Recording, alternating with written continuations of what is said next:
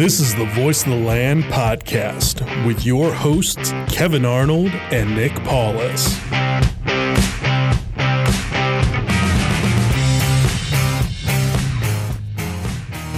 What's going on, everybody? Welcome on in to another episode of the Voice of the Land podcast. We're back. This is Season 2, Episode 15. I'm one of your hosts, Kevin Arnold, and alongside me, as always, Nick Paulus.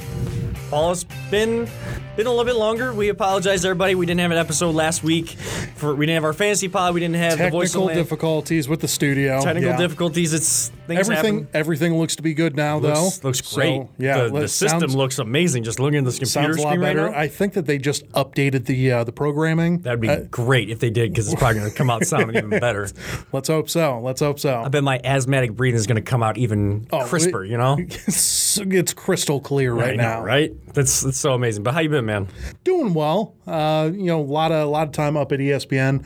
Want to give a shout out to Chris Oldak, his family. They went through a scare with his daughter, but everything's all good. So not to freak out anyone, but want to give him a shout out. We had to put in a couple extra days up there.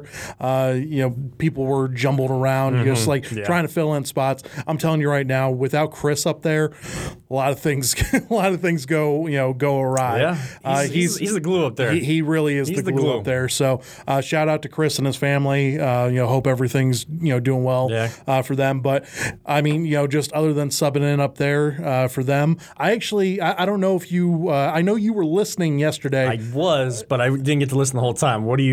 I gave you a shout out. Did you really? Next Level Performer of the Day. Yep. Oh man, NTB. I'll bring in the audio. Here for us. Please do, because my phone cut. I was listening through my phone while I was taking care of something else around the house, and I listened to most of the show. I had to kind of step away for a little bit, but I'd come back for the end. Right. And I actually had to go get a flu shot yesterday, so I got that done, came back, and turned it on because I was listening the last half hour on my ride home, and then turning on my phone because I had to get things together before handing out the candy to the kids on Halloween. Oh yeah. I was my responsibility at home last night. So I turned it on, and I heard you had done your Next Level Performer. Like, I heard you finishing. I was going to say, you probably literally just missed it because for those that don't know, I was subbing in for Jordan Climack. He was actually out sick yesterday for the Next Level. So I was subbing in for them for the producer role. And at the very end of the show, we do the NTB Next Level Performers of the Day. And, Emmett gave his, Matt gave his, and then I gave mine to you because of the craziness that was yesterday. I had to sub in. I was there for like 9 hours yesterday doing that and ECT. And I wanted to give you a shout out to let you know that I appreciate you for, getting off early today and, us able to doing this because this is on a Friday instead of the Thursday, which is normally what we do. Yeah, and I had to work early this morning and working long hours, plus got to cover a football game tonight. Well, actually, working my drumline tonight. It's the last game of the year. It's week 10, which is crazy. I know. The high school football season is so good in Northeast Ohio, but it goes so fast. I've been meaning to. I haven't caught a high school game in. It's been years, and like it bothers me because I love football obviously, and I love high school football. It's I so just pure. Haven't. It is. It really is. I just haven't had the opportunity to do it. And I'm like, you know what? This is going to be the week. I'm like, damn, it's week 10 already. Yeah. So yeah, it's pretty crazy. Yeah, I mean, so it is senior night, so it's a little bit of a bittersweet night tonight. Sure. Because the group it's their last game tonight, and it's a group that holds a special place in my heart, this senior class this year at Wycliffe High School, because I originally I've mentioned on the podcast several times, I was going to become a teacher. And there was just something in my head that told me there was a different direction that was meant for me. And I think that this is the direction meant for me, but the education of young people and stuff, there's still an element there that I like to partake in, and I like to be involved with. And they were the group that I did my student teaching. My last field experience, graduating from Cleveland State, I was a teacher for half the year for these guys. And so it's going to be a little little sentimental tonight. For sure. And, in our time off, I even got to go out to the Wycliffe High School girls soccer games, and they made the playoffs, and Congrats, by the way. Yeah, they went the furthest that the program's ever gone. The program's been around 11 years now? No, 12 or 13 years now, because halfway through my high school years, and I graduated in 2009, in the fall of 2007 was the first time that the girls had a separate program besides being co-ed for soccer at Wycliffe, and they made it to the district championship game. Questionable ending. Little bit of a controversy? Controversy, yeah. Maybe certain people that are in charge of kind of controlling the game not necessarily recognizing the true laws of the game, but gotcha. I let my voice be heard that night. Don't worry. It was out at Strongsville High School, so it was neutral site and everything.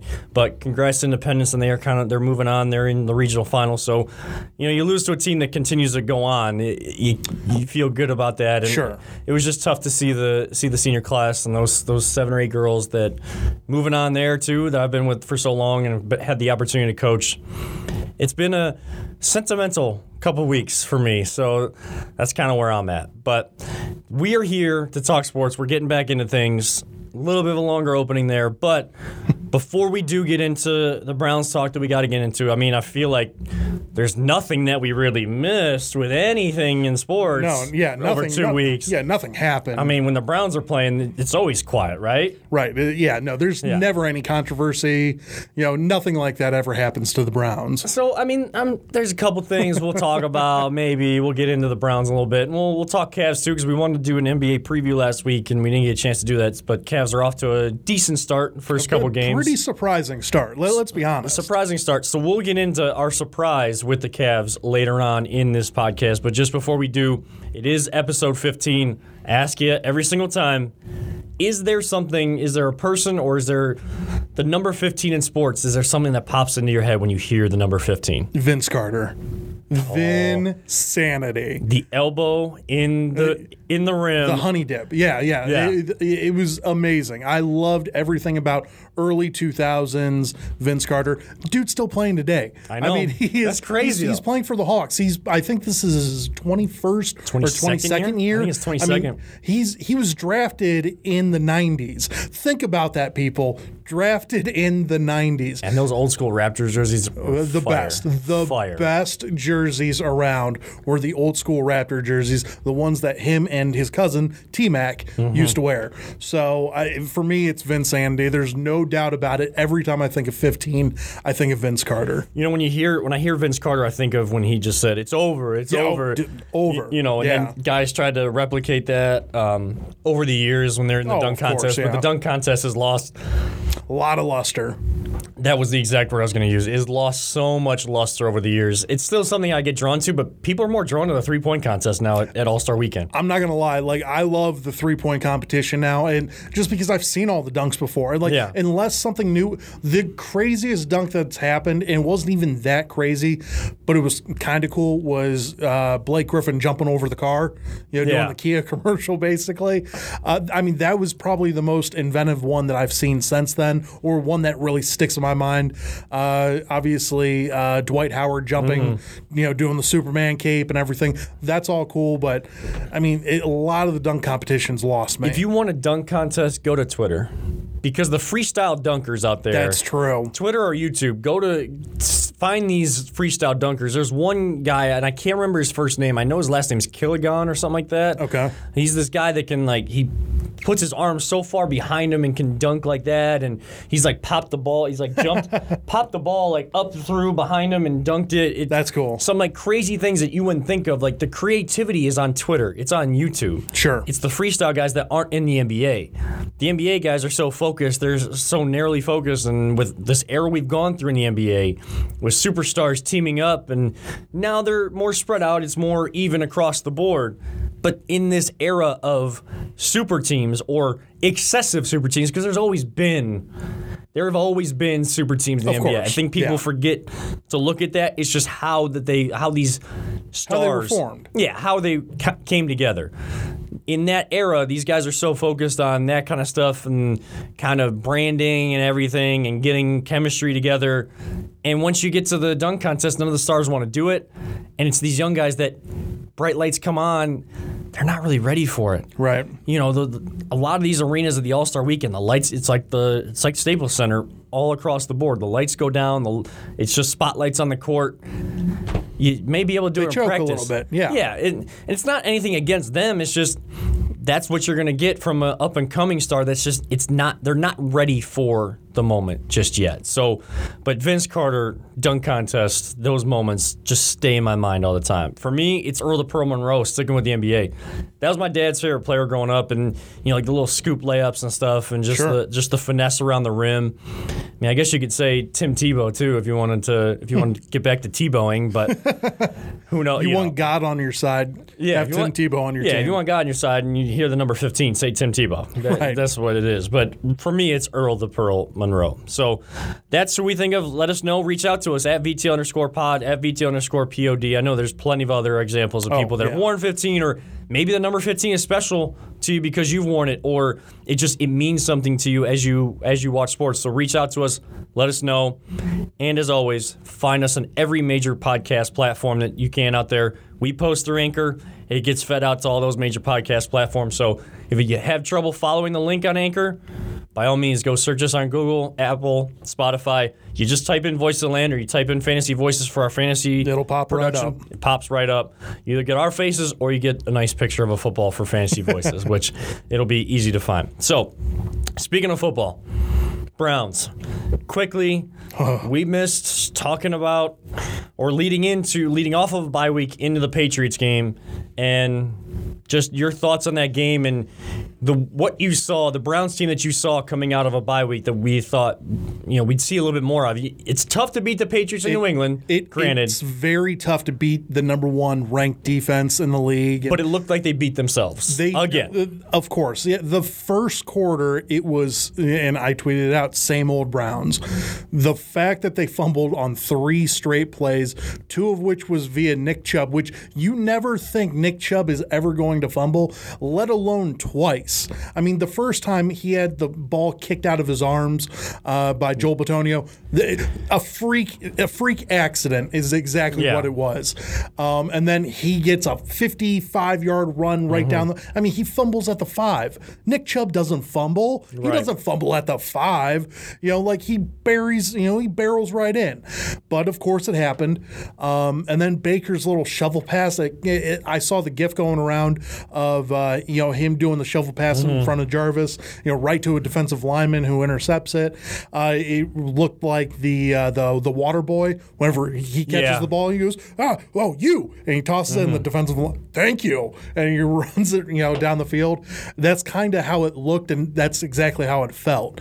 Now, do you put that interception on Baker? I guess I kind of do, because Baker has to understand and realize, I know it was a timing thing and it just got knocked off, but you and I have talked about this whole timing thing a lot with Freddie's offense and stuff. Yeah. People get knocked around a little bit and it screws up the timing, and that screws up Baker's timing. So he flips it to exactly where Jarvis needed to be, and Jarvis isn't there. I kind of hold that accountable for Baker, because I know it's a split-second decision, but man, you can't do that. Yeah, in the post-game press conference, I know he said he wishes he had the ability to kind of bring that one back, or not. I wasn't freaking out saying oh my God, sit Baker. I wasn't saying anything like that. It wasn't one of those interceptions where him being the leading turnover quarterback or interception quarterback in the league.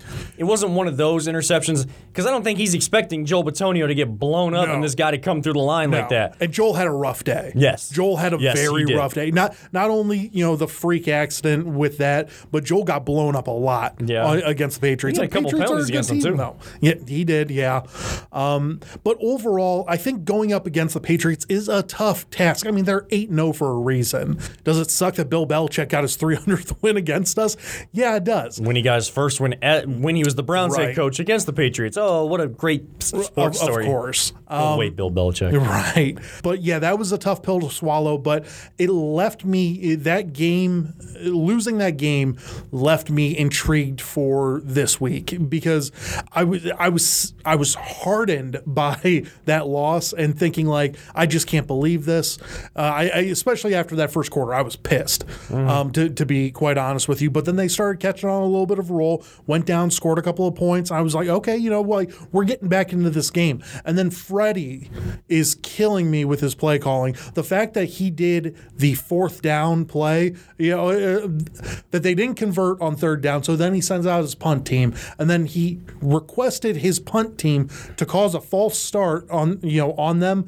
That way he could bring back out the offense in order for a 4th and 16 on your own 20-yard line, up against the Patriots. You're down by 3 scores at that point in time. It's ridiculous. And Baker got annihilated on that play. He had to be carried off the field by his offensive lineman. At that very moment, I had this gut instinctual feeling that I told myself I wouldn't call for Freddie's head this year because I truly believed that you need to give a rookie head coach some time to develop his own plays and do his own calling.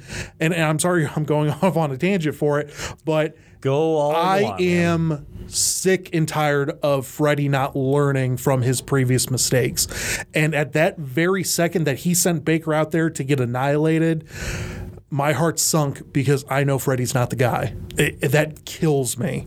Yeah, I think I said the same thing, that I wouldn't even call for him to lose his job, and I don't know that I am yet anyways. But here's the biggest problem. You go into the post-game press conference and you're saying the same thing. We're now back to coaches that think they're smarter than everybody else, and they say what we want to hear, but they don't do what we want to see. And that's an issue. I don't care if you're a first-year head coach and if you accelerated from a position coach all the way up to head coach within a year and a half. That doesn't matter. If you're not learning and you don't see growth, you see more regression than growth, that's a big, big, big problem. You can't just keep saying the same thing. And then now we're back to all the jokes about Cleveland, all the jokes about the Browns. Oh, well, this is par for the course because it's the Browns. They can't do anything right. They'll never win games, no matter what kind of talent they have. That's not what you want to see. That's not what you want to hear. I'm done with the jokes. I don't care if it's us as Clevelanders or national media. I don't like it.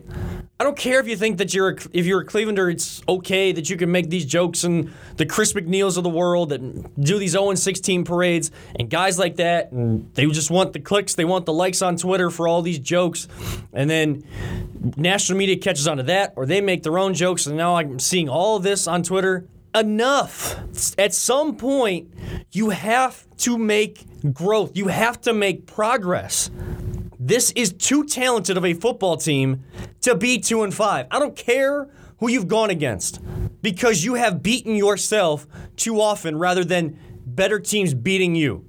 It's one thing to be 2-5, going through a rough schedule, being in close games in that 1 or 2 plays that these bona fide established superstars or Pro Bowlers in the NFL make if they're beating you that way. Okay, I'm not about moral victories, but there is reality in a moral victory. There is. I mean, you're not wrong with that, and like I 100% agree with you that I'm sick and tired of seeing, same old Browns. I said same old Browns. I tweeted out same old Browns because that's exactly what it was. Yeah. This was 2016, 2017 quintessential Browns play, and that's not the type of talent that we've assembled on this team. A lot of things have gone wrong with this team, but I believe mostly it has come from the coaching. And yeah, does Baker throw too many interceptions? Yeah. It's not like he threw 12 against, the New England Patriots. I mean, he's thrown some bad ones against some bad teams. Tennessee doesn't look to be, just world beaters out there. No. They're a below average team. You got your ass beat. And you got your ass beat on that, against them, which once again, at that time, I thought was a good thing because, hey, that'll shake them up. That'll really rattle them. No, now you're 2-5, and it's just not working out the way that you wanted to. And you said same old Browns. I just want to leave that element right here. You saying same old Browns is frustration. It's not jokes. Yeah. We're not joking around. We're not happy that we have to see reality and see that we're basically seeing the same old Browns I'm pissed. With much more talent, which makes us pissed. The people that just want to make jokes about it, and if you want to do that, and that's how you get through the pain. Those aren't real Browns fans, though. No, they're not. And it frustrates me to no end, and it comes from coaching because when you're undisciplined, you make simple little mistakes that you see every single week.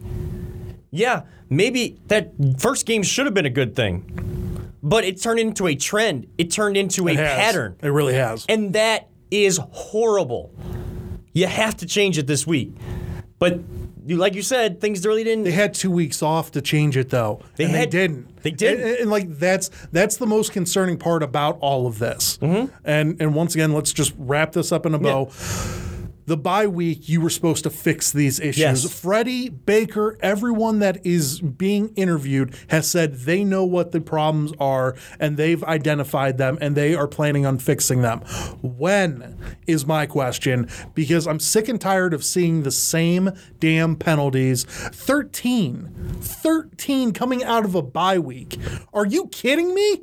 I'm done with that. You have to be better. And that all goes on the coaching. Because you're doing exactly if you are doing this in a game, you are doing this in a practice.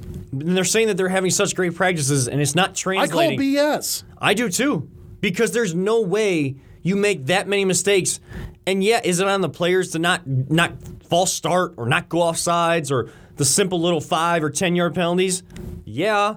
But if they're not being held accountable, guess what? The mind is not going to focus on keeping the little details intact. Yeah. The little details are just going to keep getting worse and worse and worse, and that's what's happening. You can't come into this week as we transition towards Denver. I know we want to talk about Baker and what happened, being an element of the same old Browns thing. But just looking at the penalties and being held accountable, we can't be headed into week 8 with guys being punished for committing penalties in practice or being punished for the penalties they committed in the game by giving them laps or different types of discipline now. You had to establish that culture before. Why didn't you establish that in training camp when everything was trying to be pieced together to get the initial thought process and philosophy out there to these players and the coaches? Why are we doing that this week? It's great that we are, and hopefully it helps. I was going to say, I think better late than never is probably the best way of putting it. I think Freddie was just so concerned about being buddy-buddy with everyone on the team that... that remind you of? I know. Hugh Jackson. I know. I know it does, but I think I just have this gut feeling that Freddie is just a little too late to the party. And we're going to see what happens, this coming up week, because you and I have strong feelings about that, and that'll be coming up here very shortly. Yeah, but before we get into that game, leading up to it, will the quarterback be focused? Because this week has his normal press availability on Wednesdays. I think it was before or after practice. It's after practice, I believe. Yeah, after practice. Baker's talking is going for about 6-7 minutes, and then 850 ESPN Cleveland's own, I guess now landondemand.com. His content is on there for Tony Grossi. Been a long-time beat reporter of the Browns, first with the Plain Dealer, Cleveland.com, and transitioned over to 850. Asks a question, continues to press on the question. Baker doesn't like the question, doesn't like that his answer isn't sufficient enough to move on from that point, and he walks off. when you saw it, I don't know if you were at the studio when it happened or what your reaction was. I know the reaction around the studio was, kind of for Grossi and stuff, but just kind of, if we can take a step back and look from the outside on both sides, how did you see it? I wasn't there Wednesday. I was not scheduled for anything that day. That all being said, I mean, I read everything. I watched the video 1,000 times. I know this. Tony and Baker had last year, had a not an on again, off again relationship, but a funny relationship. And the reason for that is because they went 7-8-1. Especially the last bit of the year, it was a cute sort of like, Baker would make fun of Tony for something, or like, quick jab right at him, and Tony would take it. You know why Tony would take it? Because they were winning, and it was fun to write funny articles and like, oh my God, I can't believe we beat the Baltimore Ravens with a kick that barely fluttered over over that, and the stadium erupts and everything like that. And Tony and him could go at it a little bit for that, and that was all fun and games. But now that they're in a losing streak, and it's been like this for a couple of weeks now. I mean, think about this: we haven't won a game in a month. We've lost the last three. We've lost the last 3 games, and we had a bye week, so we haven't won in a month, which is something that Baker's not used to. Okay, Baker and Tony's relationship is strained mainly for the losses, and he's been giving Tony the cold shoulder the last couple of weeks. He's not really answering Tony's questions. He calls every question that Tony has a dumb question. Tony has some dumb questions, okay? I love Tony. I think Tony's a great guy. Tony asked that last question, well, were you satisfied with the way the drive ended? I thought was a dumb question, but the reason why he asked it is because Baker wasn't answering the other questions. So he was kind of poking the bear, okay? And that's kind of what you get whenever you poke the bear. That all being said, Baker was totally out of line. Let me put it out there like that, because Baker, you have to be better. You're not just in an interview with Tony Grossi. You're there with 10 different reporters, and you're just going to walk out on them like that too? No, you got to be better than that. If you don't like the line of questioning that you are getting from Tony, then say next question. Or, come on, man, don't ask me that. Don't storm off like a child, though. He looked like a teenager that told that he got grounded and they're taking away his cell phone, and he just walked off and didn't care what the parents said. That's childish, and I don't like that. I love Baker. I love Baker. You drafted him. I drafted him. I named my team Baker, touchdown maker.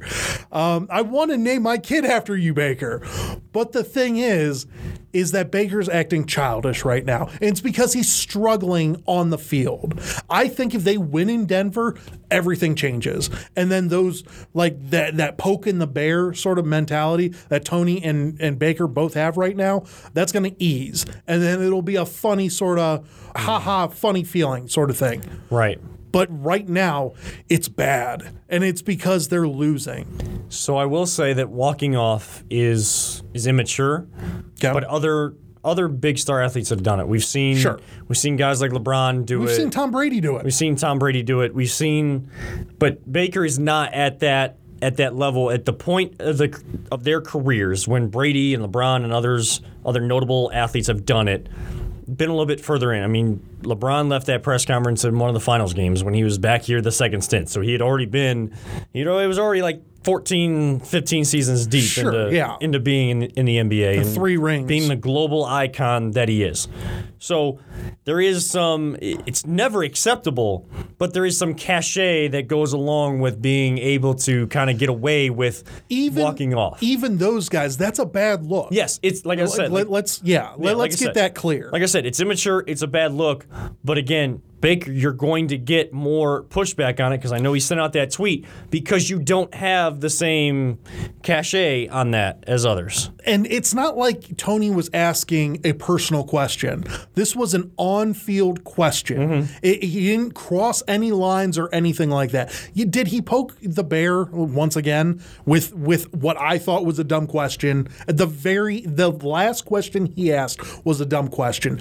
The previous questions before that, asking about, hey, can you talk about the 2-minute offense that you guys were trying to run and what was going on with the penalty and everything like that? That's not a dumb question. That's a football question. The last question, once again, was a dumb question. That's what set Baker off. But Baker, you got to be better than that. I think that both need to have some fault in that situation. I agree. Because Tony, as long as he has done things, and you and I have, I know you work along, you've seen him more often than I have, even, being there a little bit longer, and even through our internship, just the days we were there, Tony would be there, days I wasn't there, but you got a chance to talk to him, so you got to know him a little bit more. And he has been doing this for a long time, over 30 years.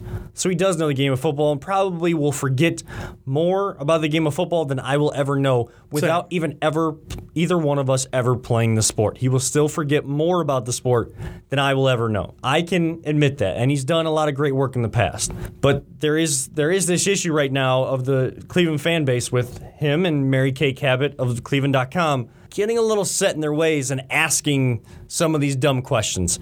And when you originally start with a football question and then you start to use an opinionated version of how you saw that play and what frustrated you about that play, and you're trying to dig at somebody that you do have this back and forth with, those kind of reactions are going to come.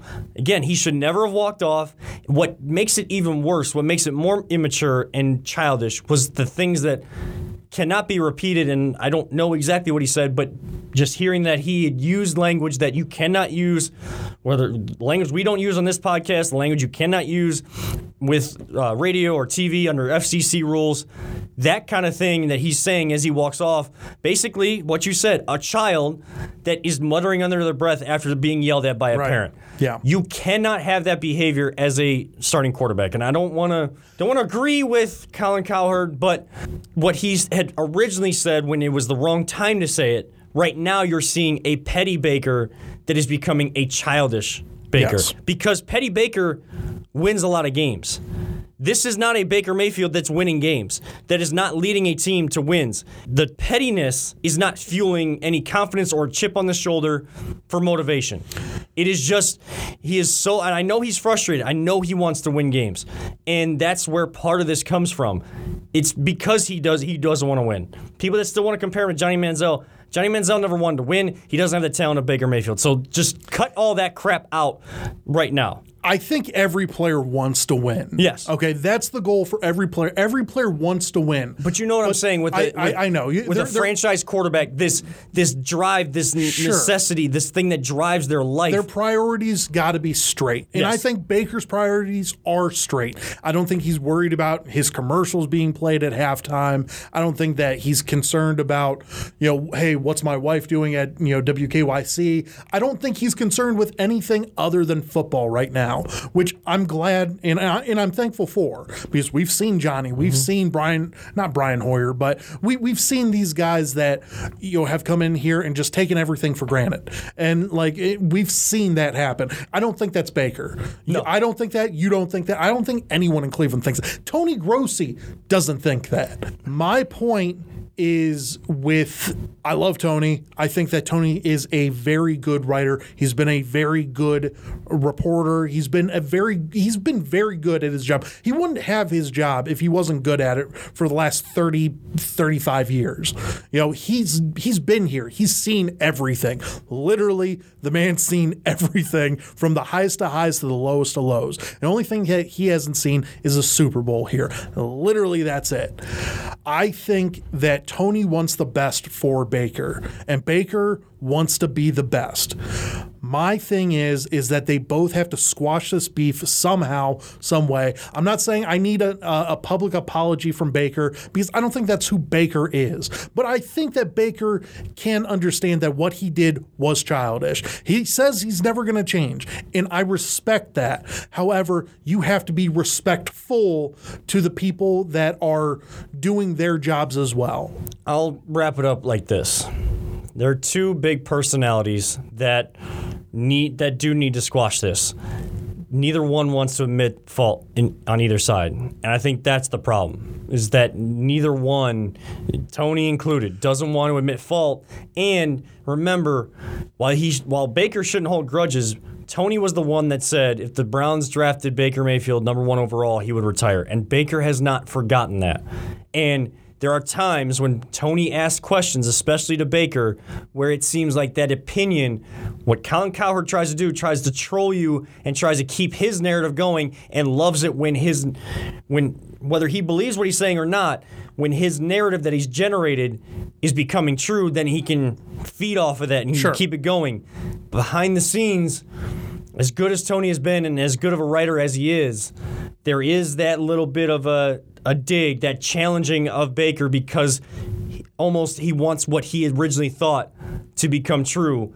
And I hope that's not true, but that's just how I see it. And Baker cannot react the way he does. He needs to be more respectful, because Tony has earned the ability to be respected. One of the most respected journalists that are at all of those press meetings. There's a reason why everybody knows his name, whether it's day 1 or day 100 that they're in their position. I got one last thing, then we're going to wrap it up. We're going to go right to the Broncos real quick, and then we're going to hit the Cavs talk for the last couple of minutes. I know people don't like Tony, okay? I like Tony because I've met Tony and I've seen how hard he works, and I totally respect the guy, okay? I don't know him that well personally, but I respect what he does. And I'm sorry, I got to bring this up, but to the idiot that signed a petition for Tony Grossi to be fired, just turn off the podcast right now. I don't want you listening, because that's ridiculous. Tony is doing his job. Tony, once again, did he ask a stupid question? Yes, I even said that. But come on. Do you think you can do a better job? Like, I'm talking right to you. I'm talking to you, man. If you think you can do a better job, then come and try and take Tony's job. Good luck. Good luck, because Tony outworks everybody in that business right now, and I would love to see you try. Tony's a good guy. He's a good reporter. He does everything that he can do for that team. He bleeds orange and brown. I know you don't think that, but he does. Way more than you bandwagon fan. So, transitioning to the game, both Tony and Baker and the whole cast and crew of media members and Browns coaches and players will be in Denver this week for a game against Brandon Allen, backup quarterback. He's never taken a snap in the NFL. Denver has injury issues. They're 2-6 on the season. Yes, you're going to Mile High, but with the talent you have, this looks like a game you should win. Yeah. What happens if the other it becomes true? If the Browns lose this game to a 2-6 Denver Broncos, because I think we're both predicting, like, even though I am not the predictor on here, I would think you're predicting our predictor Paulus is predicting a win. So I predict a win, and I expect a win. I'm not saying by 100 or anything ridiculous, because I think that's going to be a struggle. Playing in Denver's always been a struggle. Yeah, you're at the altitude, the high altitudes. Other than winning last year, we hadn't won in Denver in like 25 years. Yeah, it's very tough to win in Denver. So let's give people a reality check on if the other becomes true, how dire the situation is, how much of a must-win this week is, no matter how good or bad this Denver team is. You can't be 2-6. And I'm talking to Freddie Kitchens. You can't be 2-6, because if you go 2-6, John Dorsey is going to leave you on the tarmac at Denver Airport. Because I'm telling you right now, John Dorsey, if I was in John Dorsey's shoes, he wouldn't get a plane ticket home. He'd have to find his way home, because 2-6 with a roster this good is unacceptable. I think right now it's unacceptable. I'm just being quite honest with you. 2-5 is unacceptable with this team. However, we are in the easier part of our schedule. We have this week, and we have a tough game against the Buffalo Bills, but I think that they came down to earth last week whenever they lost to Philly. I think that that's a much easier winnable game than what a lot of people are probably going to predict next week. But if they lose this week, Freddie's not coming home. That's my thought process. I think they should win. I think they will win. I think the overall score of the game, I think it's probably going to be 24 to 17. I think that we beat them, but whoever that quarterback is, Brandon Allen, I've never seen him throw. So, I don't know, but I guarantee you they're going to get points somehow. I think Brandon Allen went to Arkansas. He was in the SEC. Okay. I think so. No matter where he went, these guys are going to have to go back to his tape from college because he's never taken an NFL snap and see how his game translates to what Denver's trying to do offensively, what they've done with Joe Flacco this entire year. Now, whether Joe Flacco is really hurt or how serious that injury really is to keep him out the next 4 to 6 weeks, because I know he's been questioning the coaching staff and not really liking how Vic Fangio's been doing things up there in Denver. Whatever that's going on, they need to discuss all that. Reality is, Browns need to win this game. This fan base really thinks that the back half of this schedule is going to benefit these Browns to get potentially to make a run at a playoff spot. At this point, you're thinking wild card. Yeah, you got to win you can win your divisional games and give yourself a better shot at winning the division again. And I know a lot of people think, well, with the 2 Steelers games and the 2 Cincinnati games, plus you're playing Baltimore again, you already beat them. Again, we're assuming too much. I think we all got to look ourselves in the mirror and say, we assumed too much coming into this season. I know I did. Yep. Can you say that you did? Oh, absolutely. Absolutely. Right? The reality is this team needed to be led, and it's not being led right now. So coaching staff, captains, veteran players need to lead this team, and it all starts this Sunday because if you lose this Sunday, heads are going to roll, metaphorically. I agree. And Freddie's job could be in question. When we thought this was a 2-year thing where, yeah, we could get off to such a great start. He earns himself that coaching contract. We trust in Dorsey, and someone else needs to look at themselves in the mirror if the Browns were to lose. Would be Dorsey, because he was part of the decision-making process to go with Freddie over getting a more experienced guy in here, no matter what they saw in Freddie or not. That's in this town. We know the fans that you can't question Baker, you can't question Freddie, you can't question John Dorsey. Yeah. Doesn't matter how much you trust them. Everybody makes mistakes. Everybody has those days. No, I'm not going with that reference right now. But everybody makes mistakes, and everybody makes those decisions that could impact in a negative way. And you have to call those out. Right now, John Dorsey doesn't look very smart by this coaching hire. Maybe not right now, but I think it can be fixed. I think Dorsey. It can be. I think it can be. But they have to show it now. Don't tell me. Right. Stop telling me. Yep. Show me. You're right. We're in a show me state at this point. So, Browns go up there to Denver and win. A team that's kind of being a surprise in a different way. On the basketball court, Cavaliers are 2-2. And their leading offensive threat is Tristan Thompson. Which is ridiculous. Tristan Thompson, Kevin Love have double-doubles in all 4 of the first games, and the first one since Kevin had 20 Terrell rebounds Brandon, the I think other it night. was. Yeah, Kevin had 20 rebounds the other night. Yeah. When was the last time that happened? Minnesota? Yeah, Minnesota days. probably. Like, you're seeing Minnesota, Kevin Love right now, and you're seeing, you're seeing a whole different Tristan Thompson. Oh, yeah. Maybe the whole, he was kind of bogged down last year with more personal issues off the court. I know he'd been working on his offensive game for a long time, and you're starting to see that come to fruition. He sees LeBron as a brother, and he really took on that work ethic that LeBron brought when LeBron was here. And that's one of those things that LeBron still has an impact on this roster with. The guys that were here and that are now leading the younger guys, they saw the work ethic it takes to be the greatest player in the game right now. Sure. One of the greatest of all time. And what you have to do is, in your role, to be great at that role. So they're spreading that message, and you're seeing the fruits of them putting in that work themselves. I guess how do you see, it's very early in the season. Sure, very early. what do you really see for this Cavs team? I think that they're just they're surprising some teams. I mean, the fact that they got that win against the Pacers the other day, I mean, that was very surprising to me.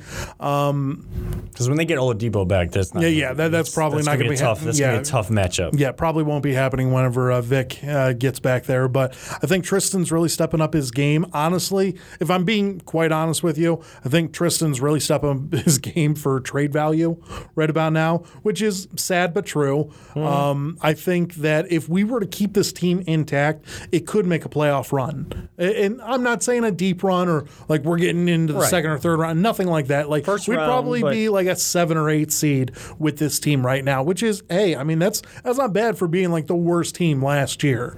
We're one of the top 3 worst teams last year. That's a pretty good upstart there for it. But we have a lot of young guys on this team. I think Colin Sexton is doing very well. He had a monster dunk the other night. Oh my gosh. God, that was awesome. Dunked on Wendell Carter Jr. on his head, man. It was great. That was nasty. Yeah. It happened so quick. I don't think people in the arena realize like how nasty that was. How badass that was. Yeah. No, I mean he really gave it to Wendell. But I really think that this team is just going to start to be growing here right around that midway time. If we can end up being right around that 500 time frame, right around the trade deadline, we might hold on to these assets and see what we can do with it. Because I mean, we still got a couple of years left of Love, but I think this is Tristan's final year in his contract, so he's probably going to be moving here relatively soon. But I think that'd be a pretty solid look. Because when this team is healthy, and you saw without Tristan, without Kevin last year, they went to the direction that everybody thought they would. Yeah, I mean they were like 500, the last month of the season whenever Love came back. Yeah, so. If these guys stay healthy and they continue on this surprising track, and it makes it the fun basketball, watching young guys develop, which I'm thoroughly enjoying. I'm all for. No matter whether they win or lose, the pressure's all off. I can watch Cavs basketball and not be so frustrated. And last year was tough because you're coming off the LeBron era, so it was tough to kind of watch and come to the realization of where this team was going again. But now it's just fun to watch basketball. But if they continue to add to the fun and win games, do you think that holding on to these assets is the right direction for this team if they really want to continue to build back towards being in the upper part of the Eastern Conference? Because without that star player, they're not going to get to championship level again. No, I agree with that. But I mean, it just we're so early in the season. We're being 2-2 is a lot better than 0-4. Yeah. I don't think that we're going to be holding on to Tristan. Like I said, I personally think that Kevin Love is going to be a trade piece here for us as well, because I don't expect us to be at that 500 level. However, they are surprising me right now. So maybe they surprise me, right around the trade deadline, and there's no moves made, which would be awesome. I would love to have Kevin Love here for another year. Obviously, I want him and like all of this group to stick around and help Colin Sexton and Garland and Kevin Porter. I want all of them to get acquainted with themselves and do big things, because that's what Cleveland should be about. Yeah. We should be about making the playoffs, not being the worst team in the league, because I'm telling you right now, there's no Zions, there's no LeBrons walking through the door right now. So let's try and build with what we have. And the new lottery rules do not they go against tanking, because there's less of a chance of the Pelicans, I mean, they didn't almost make the playoffs last year, but they weren't a bottom 3 team. So honestly, if you don't make the playoffs, you still have a shot of winning. Just look at last year. Look at last year. You could get still. Who would have ever thought the Pelicans were going to get the number 1 pick? Right. Not many people thought that was going to happen. But it's fun to go game by game and watch this Cavs team develop, because they're going to scrap, they're going to claw, they're going to give it all. John Bielema is going to have them playing to the the end. So it makes the game fun, whether the result you may sting a little bit, but it's easier to kind of take because you understand where this team is going. And if they do make that playoff run, hey, it just makes it much more special, and you get young guys even more basketball experience. And just looking at some of these teams, I mean, the West is just loaded. Oh, it's crazy. The East, there's some surprising teams towards the bottom that were better teams last year. Indiana, 1-3 right now. Brooklyn without KD, you don't know what they're going to be till next year. But Philly's 4-0, Miami's 4-1. Spoelstra always has that team playing well. But it's so early. You got to give at least the first 25 games of the NBA season. Then you start to really see where teams go. And it's those Christmas Day games. It's that point of the season where the turn starts to happen. And teams start to show who they truly are. And they show their identity. Wrap it up right here. Predictions for this NBA year. Cavs prediction. What do you think that they're going to be? Win-wise. Knowing what we know now, and if that team continues to project out, I would say 35 wins. Okay. I think that they're still going to be right around the 25 to 27 range, below 500 clearly. Yeah, I mean, 35 wins would be... But that's above the 19 that they had last year. I'll give them 30. I'll give them 30 wins. That's fair. If they project out this way, if they have injuries or the young guys don't develop like you want them to, they continue on that same track, like you said, 2025. MVP. Who's the MVP this year? Giannis again. I was thinking Giannis myself, but I think Kawhi is going to get a lot of. Yeah, I think Kawhi is going to get it because everyone's loving up on that right now. He's very focused in LA. Kawhi's a better pick there. NBA Finals. Who's in and who wins? Oh man, I'm gonna go Clippers and Milwaukee. Same. I would go in that situation. I'd probably go Clippers just because Kawhi always seems to always play well on the brightest stage. So I think Kawhi in 6, and I would love to see Giannis win and Milwaukee win, but I think it's going to end up being a Clippers. Yeah, and I'd say LA would be pissed if the Clippers got to the finals over the Lakers, but I don't even think that Lakers fans are really true NBA fans, so it doesn't really even. They're not like the 50-year-olds and up are because they ran with Showtime, but this new batch, I mean, they were booing Kobe. They were booing Kobe, and they love to boo LeBron just because he's not going to be there very long. Yeah, he's not Kobe. He's not Kareem. He's not Magic. That kind of thing. Just to boo. Right. So that is going to wrap it up. We will talk more NBA as the season goes on. Oh, for sure. Because if the Browns continue on the path they're on, we're going to need something to keep us sane. And the NBA is much more fun and kind of being that dynamic duos everywhere. It's going to be awesome. It's going to be awesome to watch the entire season. So for Nick Paulus, I'm Kevin Arnold, reminding all of you